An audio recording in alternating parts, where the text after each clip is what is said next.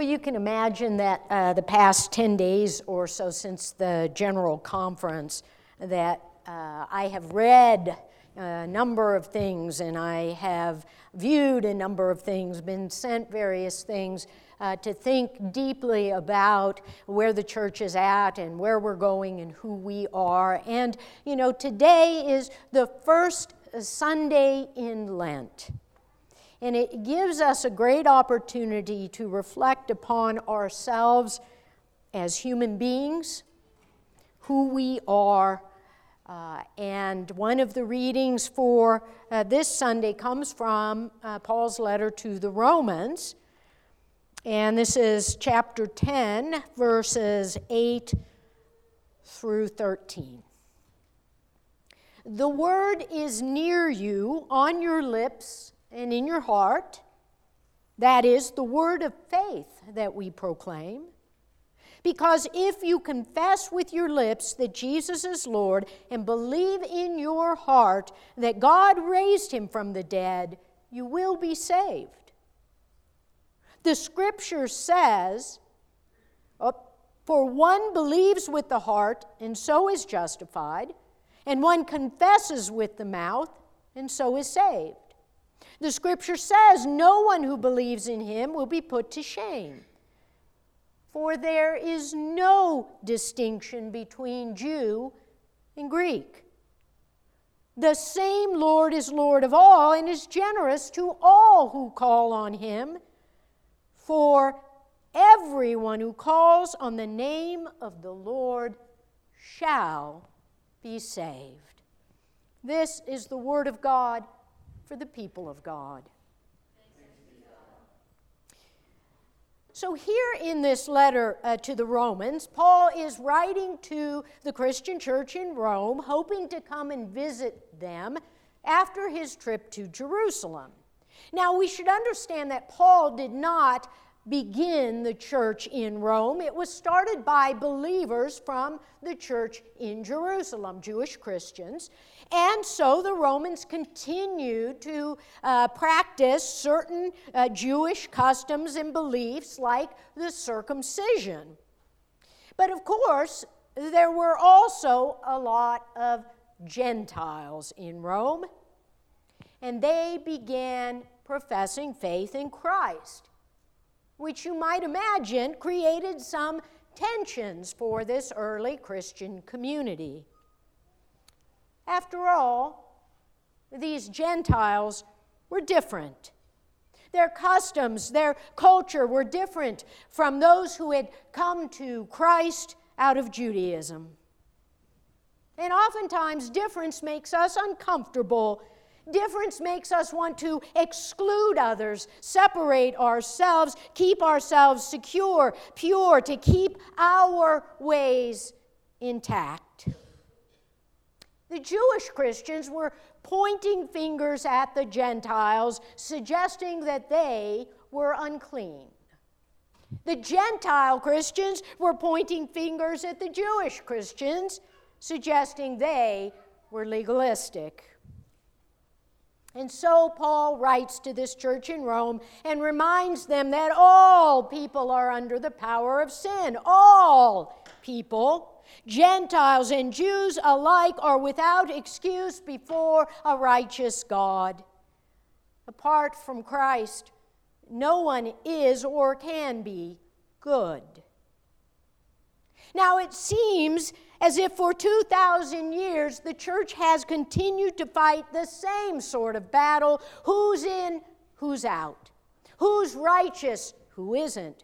Who's sinful, who is not? And frankly, I think our struggle today in the United Methodist Church is not much different from this church at Rome.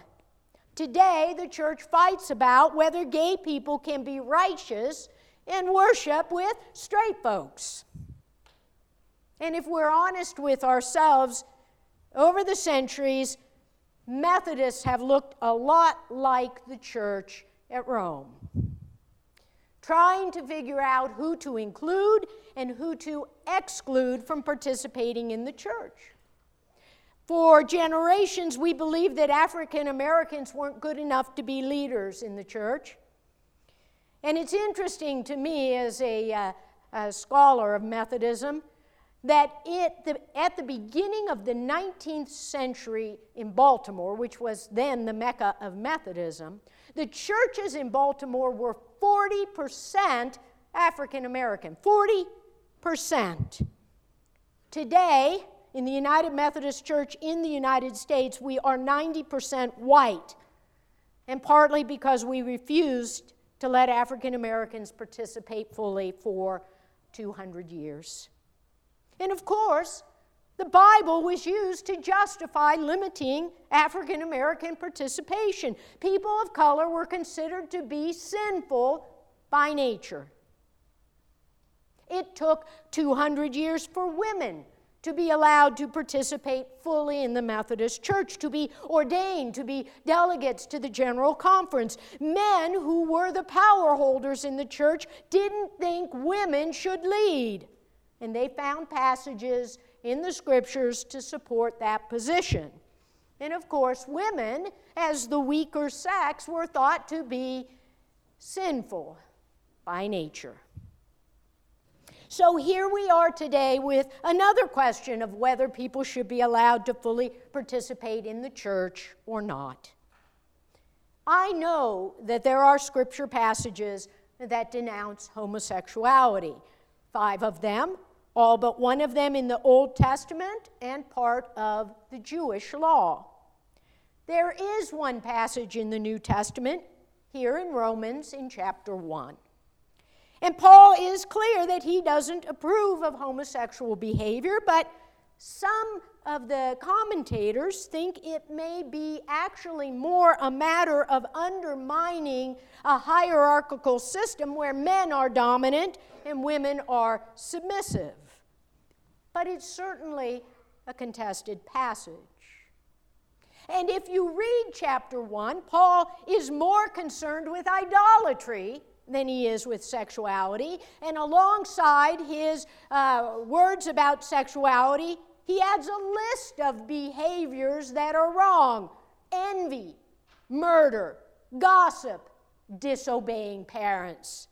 And notice here that Paul is not rank ordering sin or suggesting which one is worse than another. He's simply saying sin is sin. Whether it's Gentiles gossiping or the Jews judging others without mercy, sin is sin, and we are guilty.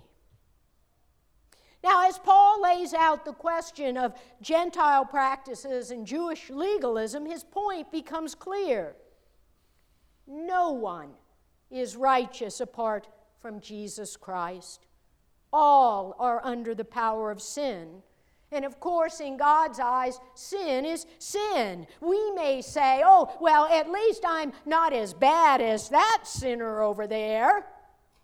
But God doesn't say that. God doesn't rank order sin. Sin is sin. And here is where it begins to get tricky, though. The idea that we think we know for sure God's will and way, even though we see in a mirror dimly, as 1 Corinthians 13 tells us. We don't have perfect knowledge of God because we remain fallen creatures under the power of sin. And Paul goes on to say, look, there's only one solution to sin: faith in Jesus Christ. Now, some scholars suggest that the Greek word here for faith, pistis, ought to be best translated as faithfulness to Jesus Christ. Not simply a statement that I believe, but another way of saying it might be that I have a deep desire to follow and know Christ and to make him known in the world. Now, I know that different people in this church have different opinions about whether or not gay people should be fully included in the life of the church. The straw poll we took at the all-church meeting indicated that we are divided, but we lean toward openness and inclusion.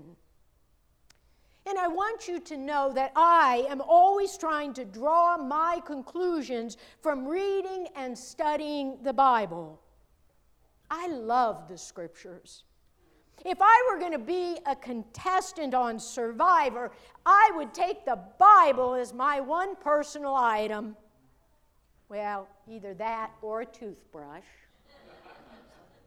Just saying. When I read the Bible, I always give the most weight to the teachings of Jesus. Paul is a cool guy. The Old Testament has some great stuff in it, along with some really weird stuff. But it is Jesus who is the head of the body and God's fullest revelation to human beings. And the problem here is that Jesus never says a word about homosexuality. And I simply can't put the teachings of the Old Testament and Paul above the Lord. And when I read the Bible, Jesus commands us to love, to extend hospitality to those the religious folk in society often reject, to welcome sinners to the table. If I'm going to make a mistake in my understanding, I'm always going to err on the side of love and welcome. Now, I want you to think about, imagine that you are now at St. Peter's Gate, and you have two choices here of what you can say when you meet Jesus. Choice A. Well, Jesus, I did my best to love you and to feed your sheep, even though I sometimes got it wrong. Or choice B. Jesus, I did my best to keep sinners away from your church, even though I sometimes got it wrong. I still protected and defended you. When I read the Bible, I find that God is always doing new things. God's presence in our world doesn't stop when the book of Revelation is written. God continues to be at work in our world today, and for that I am grateful. I don't know where I'd be in my life without the love of God. Remember that the Jews were eagerly awaiting the Messiah, a political leader, a military leader like King David, someone who would sit in a great palace on a throne surrounded by wealth and privilege and would lead the men to be victorious in battle against their enemies. But instead, God sent Jesus, his only son, to chip off the old block. And Jesus said, "Put down your swords." And Jesus said, "Be a servant of all." And Jesus said, "The Son of Man has no place to lay his head." And Jesus said, "Do not store up for yourselves treasures on earth." God did something new, and they refused to see it. The Bible is full of stories where God raises up the least likely person, the one society would never choose to be a prophet, a priest, a king, a leader. And that gives me pause. And when I read the Bible, I am reminded that I need God and God's grace every day of my life. I'm reminded that I am too quick to judge others. I am reminded that I can never live up to the model of Jesus Christ. But I'll try, despite my human shortcomings. I know I need to be careful thinking that I know God's will and way. Even the disciples who were with Jesus in the flesh still got it wrong so often. The Bible is why I always encourage us to welcome anyone who comes into this village, to invite them to be a part of our community. There's just too much hatred and division and discord in this world, and I want people to know and experience the love of God for each of us and for all of us, sinners that we may be.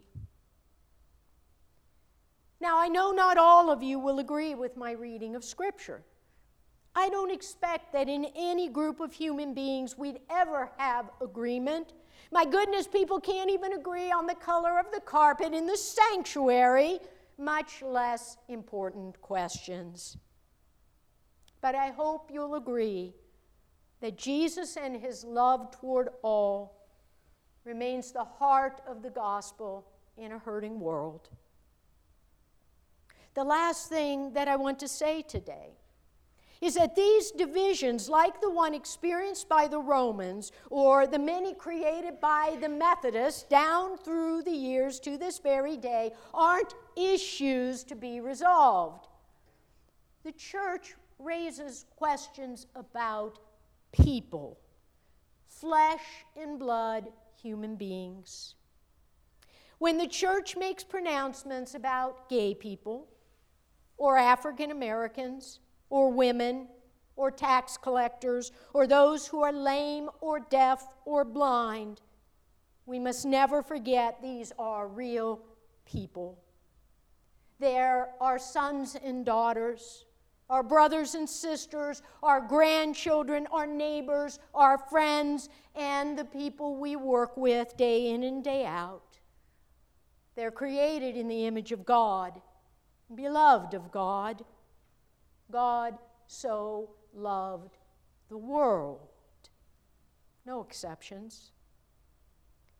And my job, not as a pastor, not as a seminary professor, but simply as a Christian forgiven by the grace of God, is to hold every life in my heart as a reflection of God. My job is to love to the very best of my ability. And you should know without a doubt that I love each of you and hold you in my heart before God.